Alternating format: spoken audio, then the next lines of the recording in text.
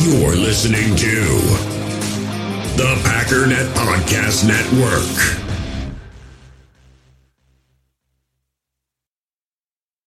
When you need mealtime inspiration, it's worth shopping Kroger, where you'll find over 30,000 mouth-watering choices that excite your inner foodie. And no matter what tasty choice you make, you'll enjoy our everyday low prices, plus extra ways to save, like digital coupons worth over $600 each week. You can also save up to $1 off per gallon at the pump with fuel points. More savings and more inspiring flavors make shopping Kroger worth it every time. Kroger, fresh for everyone. Fuel restrictions apply.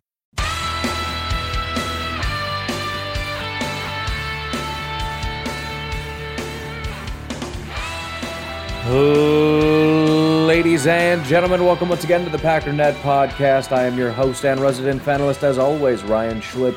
Check us out online, packernet.com. Find me on Twitter, pack_daddy. I don't have official Jaire Alexander news, but I can say that I'm somewhat of an expert at reading between the lines. Doesn't look great. First of all, is Matt LaFleur coming to the podium essentially saying that he can't rule out a season-ending injury. So that's not good. Even worse, potentially, is the fact that apparently they're going and trying to get second opinions. Now, you could technically get a second opinion on good news, but I don't really know why you would need to do that. In fact, if the news could be 3 to 6 weeks, as I was sort of anticipating, because I heard AC joint sprains or whatever, maximum 6 weeks is what I was hearing yesterday, you would probably just want to play it by ear because it doesn't really matter. The only reason you need to get definitive second opinions, in my opinion, would be if you need to know in order to make a decision moving forward.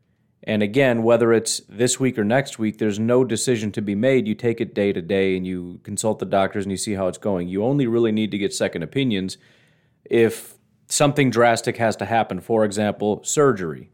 Surgery would be one reason for season-ending injury. And that may be essentially what they're doing.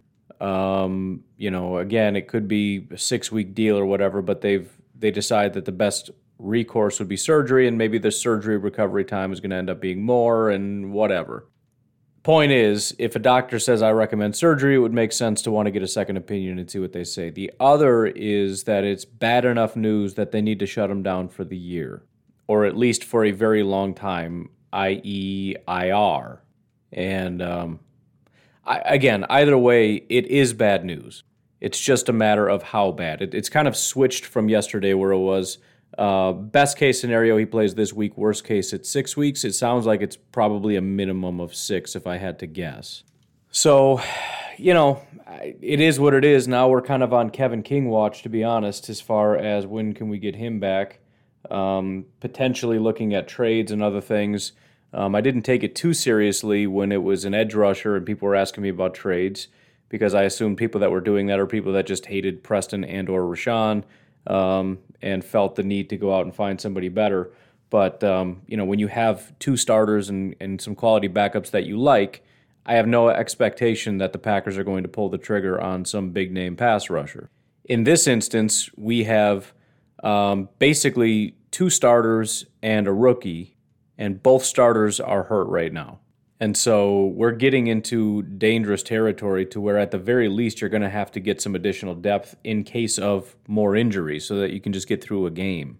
If we assume Chandon is strictly a slot guy, we've got Eric Stokes on the perimeter and Isaac Yiadom on the perimeter, and that's basically it outside of Shamar Jean-Charles, who again is also just sort of a slot guy. So we literally have just enough to get through, again, pending Kevin King coming back. So aside from just the catastrophe of losing potentially the best player on this team, and I mean that in every sense, maybe not most important, but potentially most talented, gifted at this point, he's up there. Aside from that, there's the issue of a massive drop-off from Jaire to either Stokes or King, and the fact that we just don't have players, and technically it's from Jair to Isaac Yiadom, which is even worse. It's pretty bad. And if I'm being honest, as much as I'm a Ted Thompsonite in terms of, I probably wouldn't do anything about that. It's a little, no need to be crazy. If we really are of the opinion that this team is different and that there is a legitimate shot that this team can win a Super Bowl, I think it might be worthwhile to explore getting somebody that's not just competent, but actually kind of good. In other words, they come in and start, not back up Yiadom. Unfortunately, with Sherman off the board, there's not really a lot to look at. If you look over at PFF, for example, as far as guys that they have in their top, 200 players that they had available, or however many they had available, the guys that are still available, there's 2 left. One, they had 108th on their list of free agents, 176th. That would be Gareon Conley and DJ Hayden. Gareon Conley in 2018 and 2019 had a 64 and 64 overall grade, 68th overall and 57th overall. The other is DJ Hayden, who was a big-name guy, former first-round pick. He actually played quite well starting off and then just completely imploded. He went from being the 25th best and then the 11th best to just being garbage and not even playing football. Another way to put that is 75 overall grade, 77 overall grade, and 40 overall grade. In fact, Gareon Conley hasn't even played since 2019. He played for 2 different teams. So he was with the Raiders. He was a first-round pick, although it was kind of a iffy first-round pick because obviously that's what the Raiders do. They take guys that make people go, what? But took him in 2017. He played 2017, 2018, and then in 2019 they traded him to Houston, and then he hasn't played since. This, by the way, is part of the problem with some fans saying, why don't we just go out and get somebody, as though there's a pool of just elite players that are just hanging out waiting for the Packers to call. If there was people out there like that, they'd be on a team right now. That's the whole thing. Sometimes there are situations that arise, but whatever complications there are, they're complications, right? They want too much money or whatever. Legal issues. And just going through a list here, I mean, there's 1,000 guys that you could get on the phone and call, but are any of them going to start above Yiadom?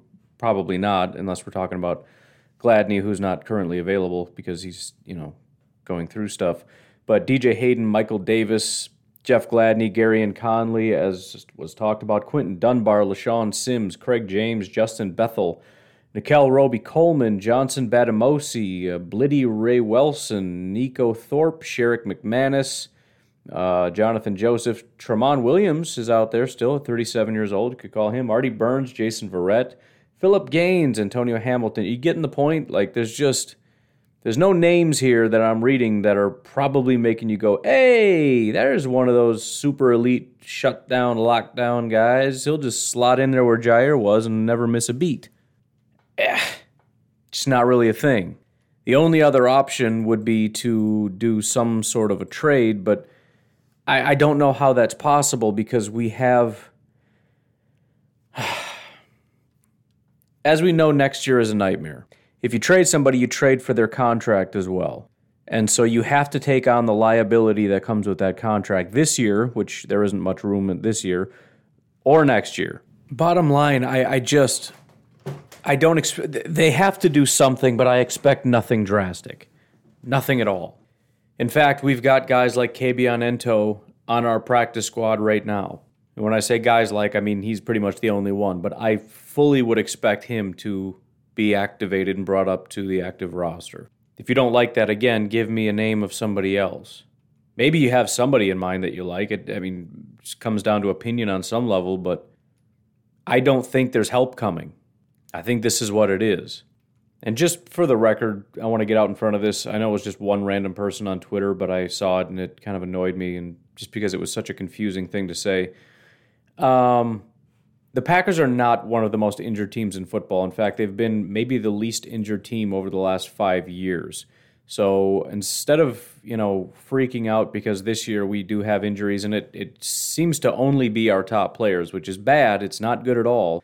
freaking out and blaming our training staff or whatever other nonsense you can try to think of, that doesn't make any sense for a lot of reasons. Again, one of the healthiest, if not the healthiest teams in the last 5 years. Last year we had basically no injuries of any substance until David Bakhtiari at the end. Secondly, there are certain injuries that are relatively unavoidable, and training staff has nothing to do with it. Kevin King getting hit in the head and getting a concussion is not something the training staff can avoid.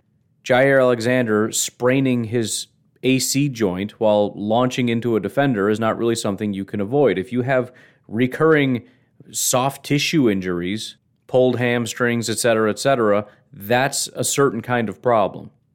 Otherwise, there's such a thing as bad luck. And the Packers are having bad luck with injuries, and that's just kind of the way that it is right now. Could it derail our season? Yeah, maybe it will. I don't know. I don't know what to do about that. All I know is we move on to Cincinnati next week. We almost assuredly will not have Jair Alexander, and maybe moving forward with Stokes and King, unless Stokes is out for a prolonged period of time.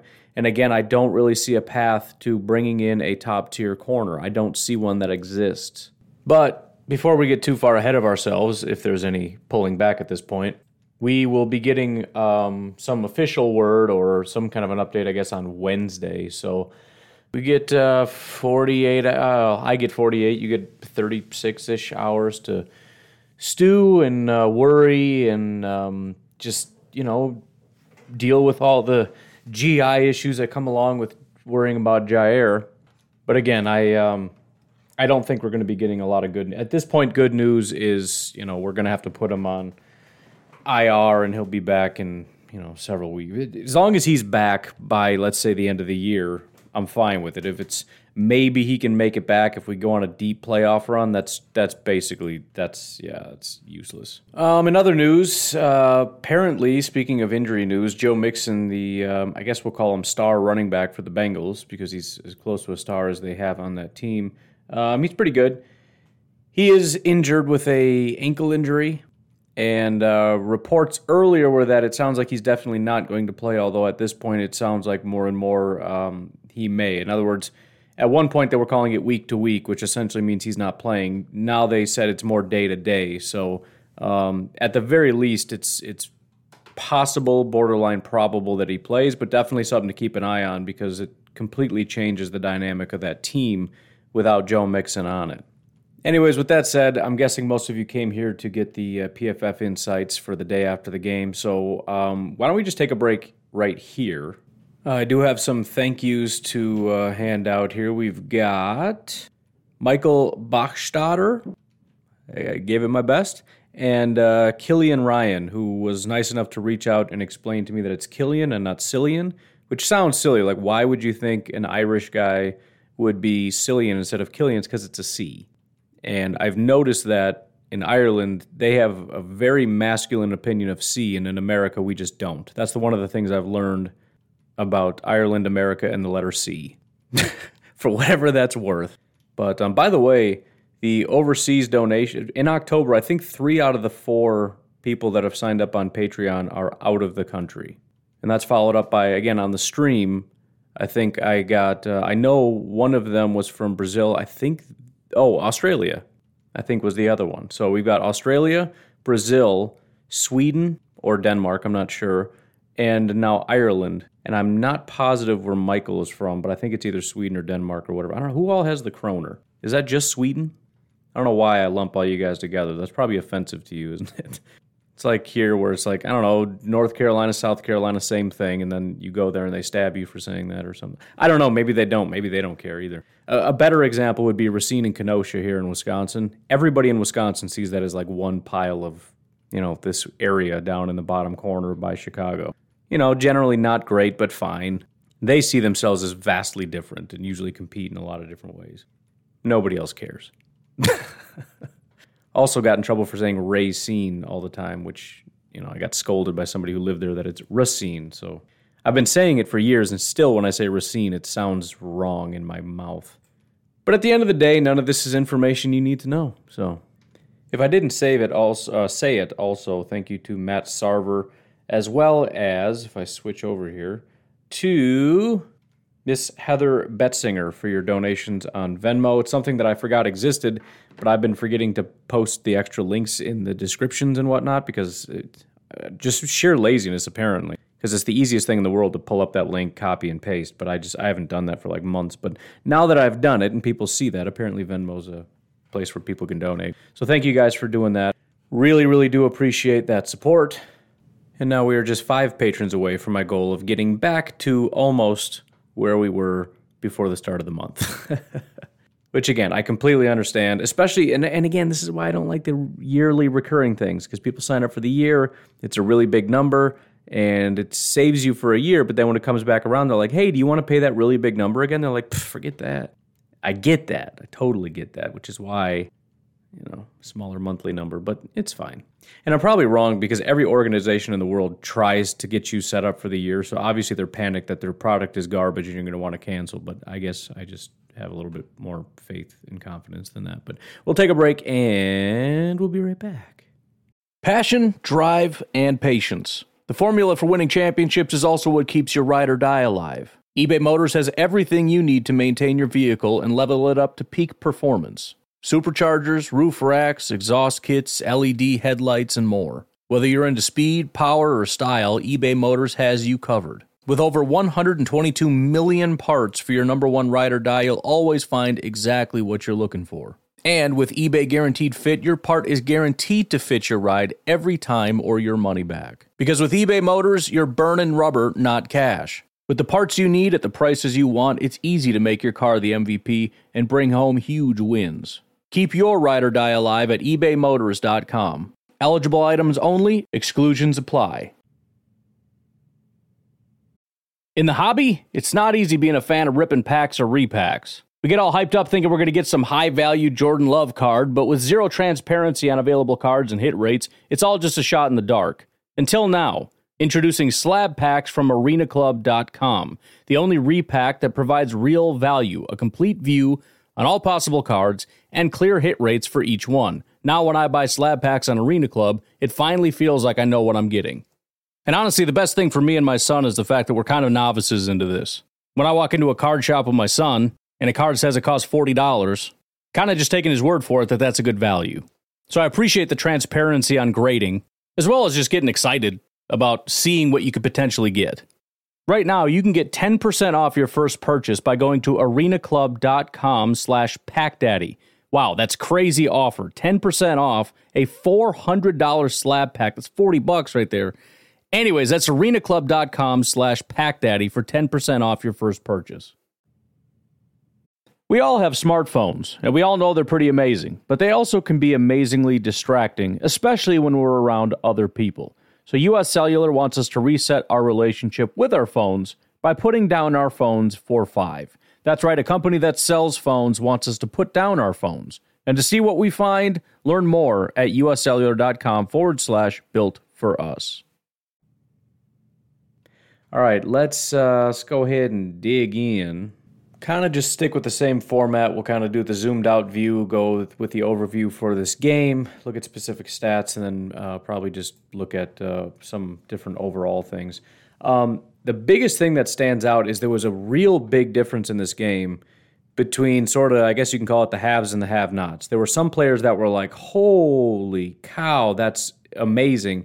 But there was a really big group of just not good enough. For example, the 5th highest grade was 64.8, which is barely average, which was Aaron Rodgers, by the way. The jump after that goes to Aaron Jones at 74.2, so 10 points. Then Devontae Adams at 76.9. Then A.J. Dillon at 84.8. Then Randall Cobb at 90.5, which, as somebody pointed out, I don't know if it was Dara or Zach Cruz, one of those two guys was all over the PFF stuff today. I was a little bit disappointing with my getting that stuff out, but I don't know, I was busy. But they had mentioned that this is not only a very, very good game, and not only is this the first time he scored 2 touchdowns since 2015, this is the highest grade he's ever received in his entire career, and he's been in the league since 2011. As good as this guy has been, according to PFF, for whatever that's worth, this is, based on their grading system, the best game they've ever seen him play. The only thing that leads me to believe is it sounds like he should have had more receptions and yards in this game. It also is one of those grades that kind of confirms my suspicion that this probably isn't the end. Again, I don't know that you're going to have another 90 overall grade necessarily, but I would be surprised if he doesn't continue. In fact, to be completely honest, he had a 50 overall grade against San Francisco. He had an 80 overall grade against Detroit and a 68.4, which is basically a 70 again in New Orleans. He's got an 82.2 overall grade. He's only had this high of a grade, and the season isn't over, once in his career, and that was in 2014. So he's on track to have one of his best years ever if he can keep this up.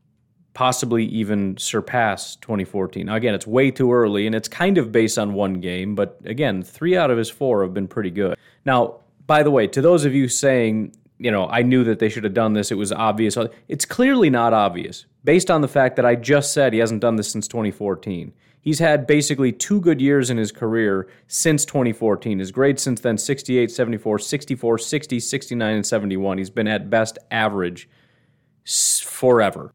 So I'm very happy. I'm glad that Aaron Rodgers saw this and that Randall Cobb felt this and they got something special and there's something kind of rejuvenating Randall Cobb because he kind of fell off out of nowhere. He's only 31, so if we count backwards, 30, 29, 28, 27, 26, 25, he would have been 24 years old in his last good game. His drop-off would have occurred at 25. So that's not a physical kind of a limitation. There's something else weird going on there. But if it wasn't something physical that made him drop off, then maybe that thing that made him drop off is gone now. Just a thought. I don't know. I'm making things up at this point, but it's encouraging. It's a good thing. As for the bads, though, there weren't even that many averages. Sometimes it's kind of, most of them are average and just a couple bads. Granted, there weren't too many horrifically bad, but only 4 guys graded out as average. And then you have Amari Rodgers at 59, Yash at 57, Equanimous at 56, Mercedes at 55, Josh Myers at 52, Tunyon at 46, Newman at 44, and DeGuara at 29. Again, I'm not overly concerned because they did such a fantastic job against this unit. Even if they lost right away, whether it's the offensive game plan or whatever it was that caused there to be nothing, I'm still happy with what they did. Now, with that said, like I said, I'm glad that they can win when things aren't perfect, right? This is what winning imperfectly looks like when you're talking about PFF. And that's fine and that's good because, again, adversity is going to come up. But at the same time, I would like to see things get better. And I'm willing to be patient. I looked at it earlier, and we'll switch over to defense in a bit. But again, Savage and Amos are linked at the hip. They're the exact same grade, and I think they graded out as about average. I looked at it last year to see when their breakout games were. Because remember, we still call them one of the best safeties duos in football because of what happened last year. Adrian Amos, his first breakout game was week 10. Savage was week 11. So we just concluded week 4. And that's the other part of the reason why panicking and overreacting this early in the season is kind of silly because, Kenny didn't pick up until the point is we don't know what this team is hardly at all. Not only do we not know what injuries are upcoming, but we don't know which guys are going to get better, which guys are going to get worse, what changes are going to be made to the offense and to the defense, and who's going to whatever. We don't really know anything yet, which is also why just win is probably one of the most prudent and accurate sayings in football lore. Just win, baby, or whatever. Because that's what it is. Every week you have different levels of obstacles. You have different levels of competency. You have different guys showing up, different guys not, different, this, that, and everything's different. Just find a way to win. And that's why, again, the grit factor is so important because you can never plan on everything just being perfect. And when your whole plan is we're just better than everybody, what happens when things don't go right? It's stupid analogy, but it's the first thing that popped up into my head. It's easy to win a lot of races when you have the best, most perfect bike in the world. On some level, though, you're going to have issues. You're going to have issues with the bike. You're going to have issues with the terrain. Sometimes it's uphill, downhill, bumpy, rocky, all these things. And all this perfect little bike isn't going to necessarily save you because that thing is built to go real fast on a straightaway, right? It's not a mountain bike. At least in my head, this analogy, it's not. It's one of those, Tour de France bikes. having somebody that's really skilled at navigating the complex terrain is beneficial, and that's what I think we have. But at the same time, I wouldn't mind getting a couple tune-ups to this bike. Does that kind of make sense? And I'm willing to be patient. I'm just pointing out Aaron Rodgers. And by the way, this is every bit good news as it is bad news. It's probably more good news than it is me complaining.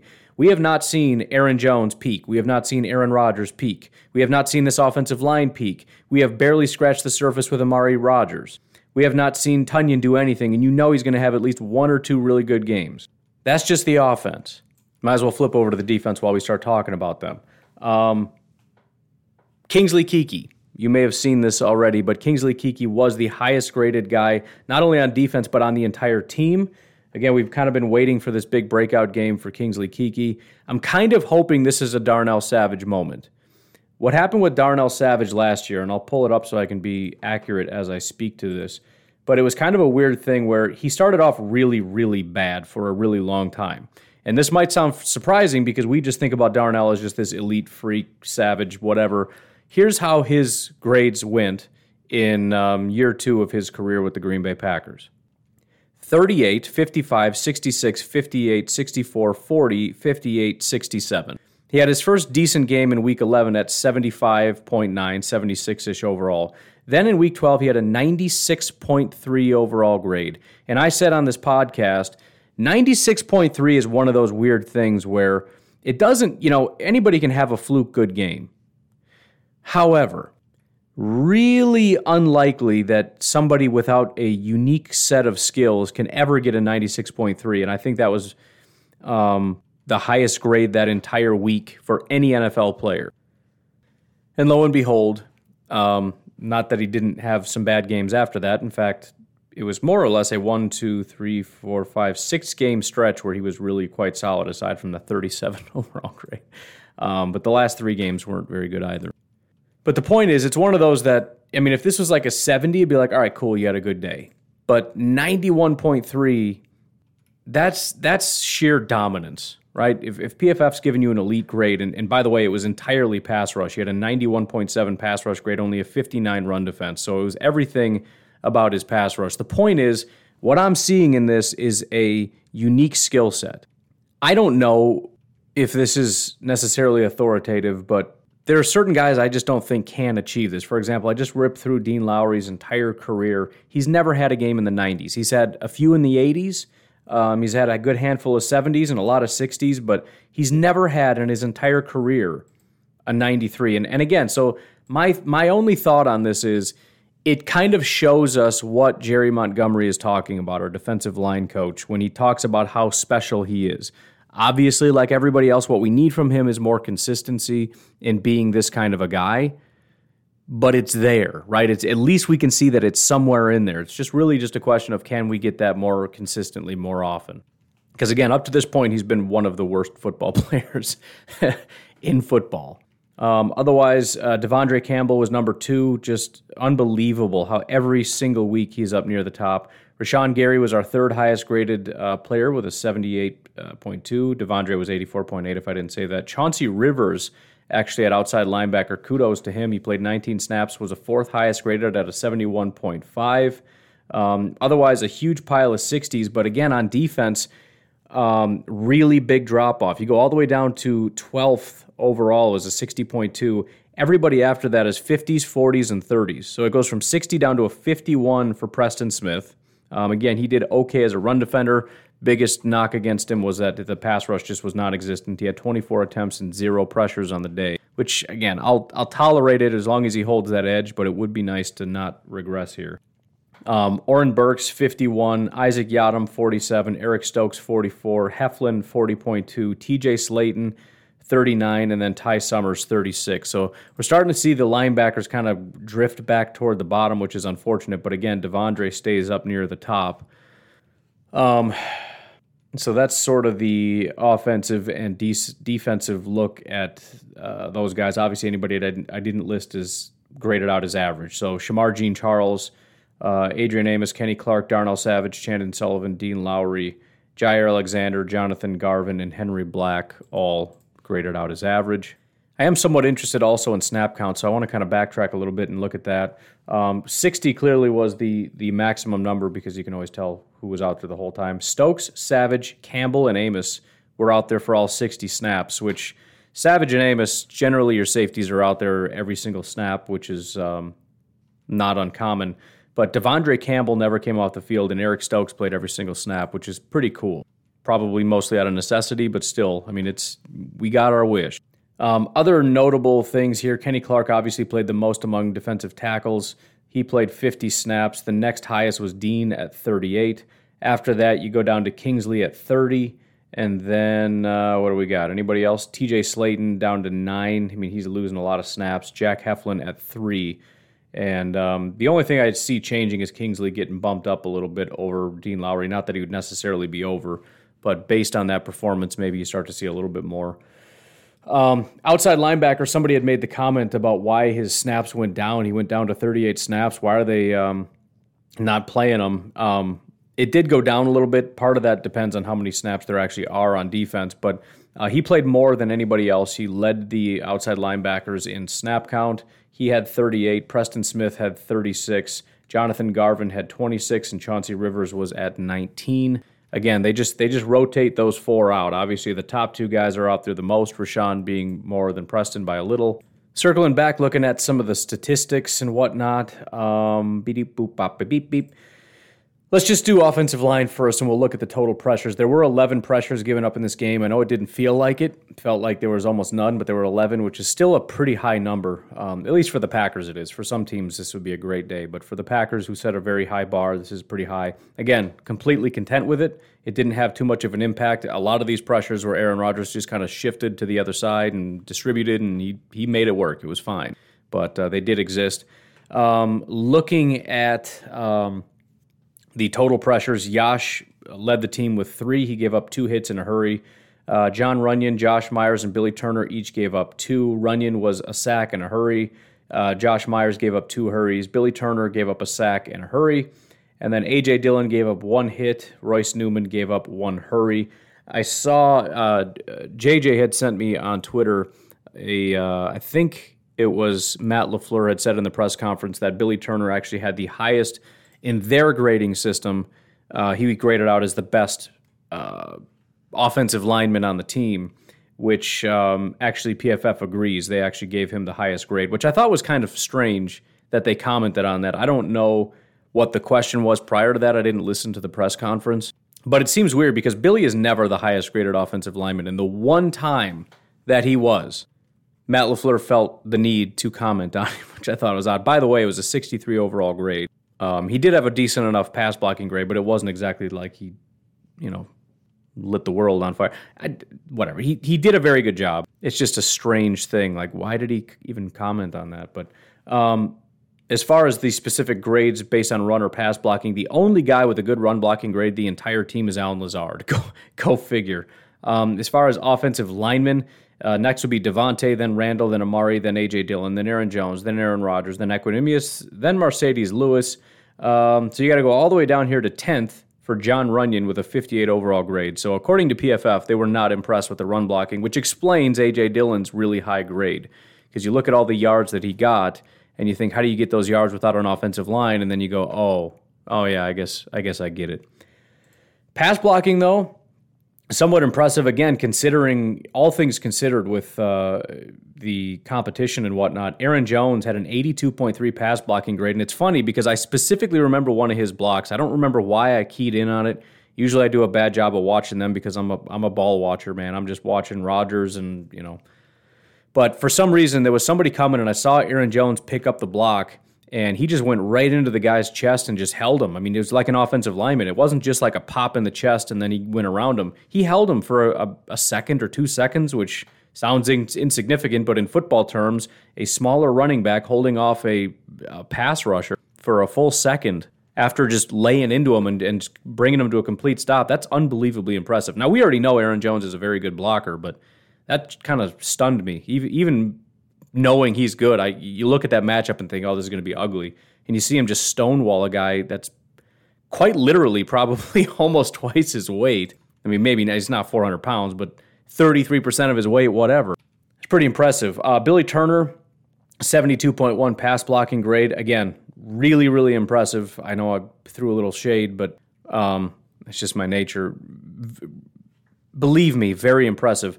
One that really surprised me was Josiah DeGuara with a 70 overall pass blocking grade. I only noticed like one or two plays, but he got blown up. Now, he did have 16 opportunities, so if I saw 1 or 2 out of 16, it's clearly possible that... actually, you know what? I might even be wrong, too. It might have been a run blocking play. I could be completely wrong about that. He actually had 16 run blocking snaps, and I bet that's what it was. It was one of the plays where Aaron Jones had to bounce it, and he just got completely run over. So pass blocking, he had a 70 overall grade, but only did that twice. 35 overall run blocking grade, he did that 16 times. So there were some comments about how poor he's looking and all that. 29 overall grade, which is disappointing, but the vast majority of everything he did, 16 out of his 24 snaps was run blocking, and he did a poor job run blocking. So, I'm excited for him to start running a few routes, but if he's going to get utilized in that capacity, he has to be able to run block, and he hasn't been able to do that. So it's not looking good for my guy DeGuara right now. But there's time. Aaron Rodgers, we know most of the stats already, but he did have one big-time throw, one turnover-worthy play, so he's keeping the turnover-worthy plays kind of low. Average depth of target was 9.9 yards, which feels high, but it's not a stat that I follow closely enough to really know. 0 drops on the day, which is awesome. Really good to see. I did have 1 batted pass, 2 throwaways. Time to throw on the day was 2.52 seconds, which is completely acceptable. 14 first downs, 95.6 passer rating. Pretty par for the course pressure situation here, which again is exactly why the offensive line playing at a high level is unbelievably important. While kept clean, which was 75% of the time, again, very important, 74.1 overall grade. He completed 62% of his passes for 216 yards and 2 touchdowns. While under pressure, he had a 37 overall grade, completing 28% of his passes, 2 of 7 for 32 yards, and a passer rating of 46.1 compared to 107.8. Rushing, I mentioned A.J. Dillon was the star of the day. 84.9 rushing grade. Aaron Rodgers had a 67.2 rushing grade. Aaron Jones was 63.0. Obviously, that fumble kind of hurt him a little bit. That's kind of comes with the territory. But 3.2 yards per carry for Aaron Jones, 5.4 for A.J. Dillon. Looking at some of the more advanced stats, yards after contact per attempt, that always throws me, 2.67 compared to 2.2 for Aaron Jones. Missed tackles forced, 2 for Aaron Jones, 4 for A.J. Dillon. They each had 1 carry for over 10 yards. For Aaron Jones, it was 15 yards. A.J. Dillon, 25 yards. Man, I tell you what, that 25-yard scramble, first of all, I was positive, and I made my daughter cry, which I don't feel great about. I was positive. Everybody's dying to hear what happened. I was positive he was going to score a touchdown. But on top of that, I got flashbacks to Tennessee just watching him rumble. Oh, my goodness, I get chills just thinking about it. But I was screaming so loud, my daughter came over crying. And I'm like, what's wrong? Apparently, I just did my, screamy, scary, angry voice or something. I don't know. She's just started bawling her eyes out. And then, to make it a little bit worse, she kind of comes over and does that whole, snuggle thing. And I'm like, all right, I'm sorry, whatever. And I think they shortly after scored a touchdown or something, and I started screaming again, and she just looked at me like, are you freaking serious? And I looked at her like, what?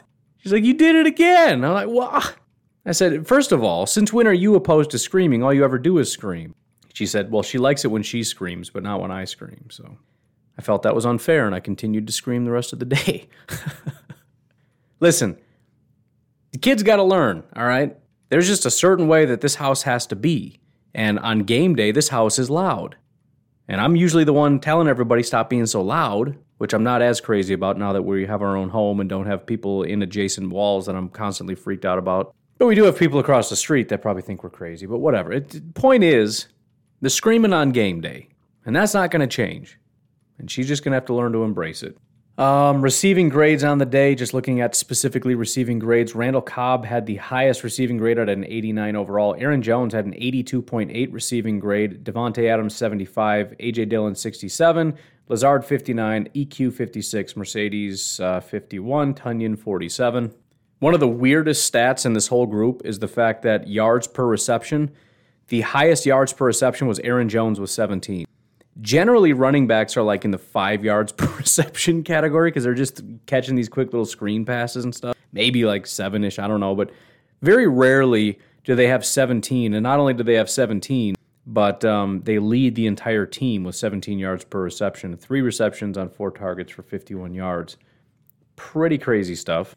By the way, also, Aaron Jones, yards per route run, 2.04. Randall Cobb, 2.76. It really just goes to show his value in the passing game when you look at his yards per route run, because essentially what it breaks down is, you look at 4 targets, 3 receptions, but how many times did he run a route? Same with Randall Cobb. I talked about it yesterday when we went over snap counts, how he had about half the amount of snaps Davante did, but had this many targets and receptions. It just goes to show that when he's out there running a route, you better watch him. I'm talking about Aaron Jones, but maybe Randall Cobb is somebody to keep an eye on now. But, he's such a premier target, and you can see Aaron Rodgers just trusts him. And you understand why. He really is quite good. But 2.76 yards per route run for Randall Cobb, 2.04 for Aaron Jones. Lazard, for I think the second week in a row, had the longest reception of 28 yards. Again, 0 drops, which is fantastic. Contested catches, the team is still not very good at it. Davante was 0 for 1, Tonyan 0 for 1. Aaron Jones was 0 for 1. Equanimeous was 0 for 1. Randall Cobb, though, again, star of the show, 100%. The little guy, no offense, Randall, but the one guy you don't expect, right? Equanimeous is a pretty big guy. Aaron Jones is a running back. Tonyan's a tight end. Davante's got some big old strong hands. These are the guys you expect to catch the contested catches. Randall, he's a wide receiver and all, but not the one I would have put my money on. 1 missed tackle forced among the wide receivers, and that was Allen Lazard. First downs, 5 for Randall Cobb, 4 for Davante, 2 for Aaron Jones, 1 for A.J. Dillon, 1 for Allen Lazard. Passer rating when targeted, Randall Cobb, 154.2. Beautiful, lovely, gorgeous. And then back to defense, looking at some of the specific grades and then stats. Looking just at run defense, actually the top guy was Rashawn Gary with a 78 overall, which is actually pretty important. 2 things are important here. Number one, he's always done a pretty good job with stats, but his pass rush grade has never really been all that great, and his run defense grade is almost never very good. There was a couple games where it was. This past week, despite the fact that he finally got a sack, his stats weren't superb. He had 3 pressures on 28 attempts, so he's rated at about 10%, just a little over, which is fine, but again, it's not like world-beating. But the fact that PFF saw on a consistent down-to-down basis he was winning as a run defender, so going down the line here, run defense 78, tackling 78, pass rush 73. On top of that, he was at 10% pass rush rate and 1 sack on the day. To be completely honest, as much as I love his 7 pressure days, I'll take this version of Rashawn Gary every day. But second on the list was Devondre Campbell. Then you get a bunch of 60s and kind of high 50s. The only 2 guys that graded out poorly were TJ Slayton, which is ridiculously disappointing because that's the only thing that I care about with him, and Ty Summers, which, whatever. Tackling, unfortunately, and again, this was a very good tackling team. Last week, obviously, we had some issues. For the most part, everybody was great. TJ Slayton at 13th overall had a 68.6, basically a 70. So we got 13 guys with basically a 70 overall grade. Adrian Amos, who's always one of the top, if not the top in this list, with an 82. Devondre with an 81.4, down and down the list. But after TJ Slayton is a big drop-off. You get all the way down to 48.4 for Eric Stokes, who missed 2 tackles. Chandon Sullivan at a 40.7, who missed a tackle.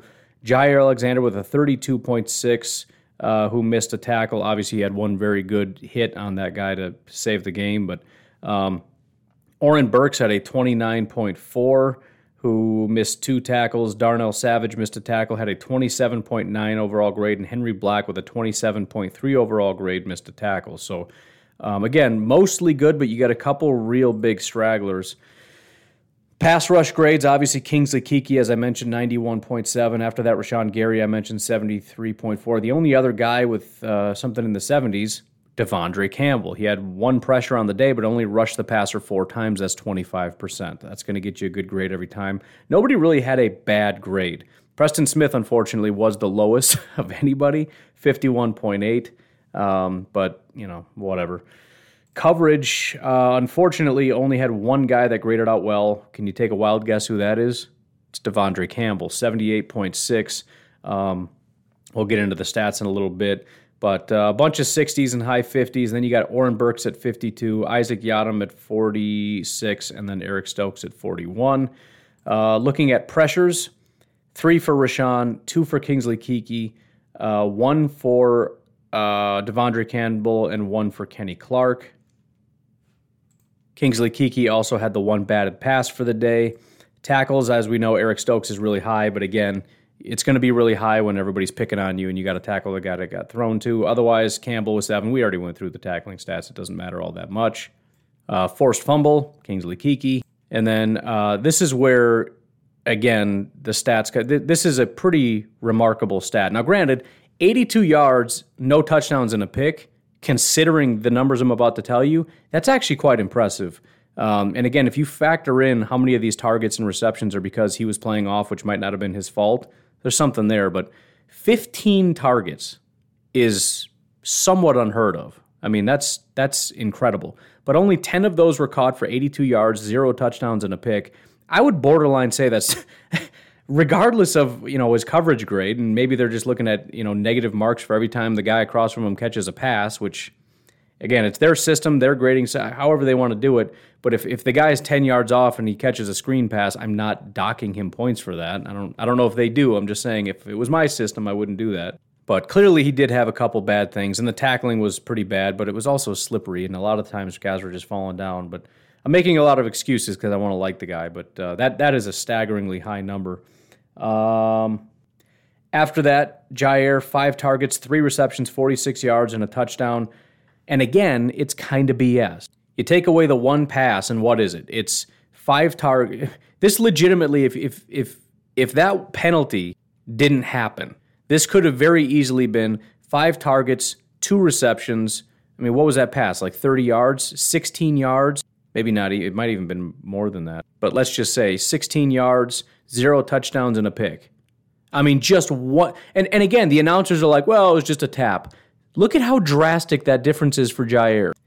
5'3", 46, and a touchdown compared to 5'2", 5 yards, 0 touchdowns, and a pick. And I'm making up the fact that he gets that pick, although he was gunning for that, but he was playing receiver at that point. But again, similar to Stokes last week, not this week, but last week, I'm looking at Jair going, no. I get, for their official grading system, they can't be overly subjective. They have to go with what the NFL says. The NFL says he gave up a touchdown. Now, again, if it's my system, I'm going to look at it a little bit more objectively and say, no, I'm sorry, he got pushed. I'm not going to dock him for that. By the way, I'm still open to doing our own little Packers PFF thing if anybody wants to join in. Just a thought. I don't know how it would work, but the first step is to find people interested that have the time and energy and ability to put in the work, and then we just get to work. I have done grades in the past. I was doing it very similar to Pack-A-Day, where I started the daily thing right before he started. I started doing grades right before Andy Herman started doing grades. And then I kind of gave up, and he kind of blew up because of it, but, it's fine. Point is, I have kind of a template in mind of how it would break down. The other cool thing about it is it's not just, you can kind of break it down more so than PFF does, where you look at, down distance. I had alignment down for, 21 personnel or whatever the case may be, and then you can kind of break it down zone, man, if you wanted to. It's not that hard to do. You just observe what it is, and then you can kind of have all that information. So in other words, I think we can do a better version of PFF that is Packers specific, and I would be willing to do it. I just don't have time. So we've got 3 options. 1, just say, forget it, we're not doing it, which is a stupid plan. 2, I need about, let's just call it 5,000 more patrons. 2,000, whatever. Or 3, I need some volunteers that want to get to work on this. Anyways, special teams grades, we had 1 star, and that was Isaac Yiadom, so redeemed himself. The guys that were kind of on the bottom of the list, Isaiah McDuffie, 47, Robert Tonyan, 47, Malik Taylor, 38, and Equanimeous, 35. Equanimeous is keeping himself at the bottom of every single list, and that's getting to be disappointing. As a guy that was a big Equanimeous fan for a while, I'm kind of just becoming over it. Looking at the returners, 60 for Amari, 60 for Aaron, 60 for Kylan, nothing super special there. Aaron Jones, we went over the stats, 1 for 10, et cetera, so it's not really worth going over, but grade-wise, nothing. And then finally, looking at the kickers, Mason Crosby, 64.6, Bajorquez, 64.1. So again, it's really hard to not get to get anything better than a 60. so it's fine. But looking specifically at what Bojorquez did, 3 attempts, 138 yards, 46 yards per attempt, 41.3 net, which I think is a pretty solid net, to be honest. 57 yards was his long, kicked 1 inside the 20, only 1 was returned for 14 yards. 4.34 average hang time is a pretty low hang time, but he's kicking them pretty far. That's probably the reason. I can't remember if I hit post or not. I was kind of marinating on it, but I was just looking at stats. I wanted to find something cool for the history of the Packers and somewhere where we rank either really high or really low. And I was just kind of going through a bunch of stuff. And the only thing that popped up was right now Bojorquez is listed as 3rd overall in terms of through 4 games, 4 weeks, whatever. Bojorquez right now has the Packers 3rd ever in franchise history in average punt yards per game. So that's pretty cool. The problem is, for all the people who are like, yeah, this was a great switch, the guy in first place is J.K. Scott in 2019. He holds the top spot. So I wanted to find something cool, but that was the best I could do. Again, it makes me sad that the hate J.K. Scott got this entire time because it really didn't appreciate how good he was. I mean, they got rid of him for a reason, and I get it. And Bojorquez is super special, so they're like, let's pull the trigger while a guy like this is available. I get it. I fully acknowledge he's been better than J.K., at least on a consistency basis. I think in terms of overall hang time, distance, and stuff so far, J.K. kind of has the edge a little bit. But again, the consistency thing, I'm happy with it. I just wish J.K. would have gotten a little bit more respect because he did a good job. Anyways, I'm not going to go over the whole, looking at the Packers compared to the NFL. We'll save that for tomorrow because I got to get going. It's already 7:15. I've squandered my entire day of family being gone. I can kind of watch some TV. No, I'm doing the podcast all day because I can't stay off social media and stuff. And I got to go take care of the dog and all that stuff. So anyways, you folks have yourselves one heck of a day. I will talk to you all tomorrow. By the way, later tonight, I'm going to be recording with the boys over at the Unknown Packers podcast, Bryce Niebels and Ken Ingalls. So be on the lookout for that, I guess, tomorrow, but I'm going to forget to remind you. So be on the lookout for that tomorrow. And if you're unfamiliar with them, be sure to check them out. This is my second time going over on their podcast. I don't think I've ever done anything with Ken or Niebels, but I have with Bryce, and he's a good dude. Anyways, you folks have yourselves a fantastic day. I will talk to you tomorrow. Bye-bye.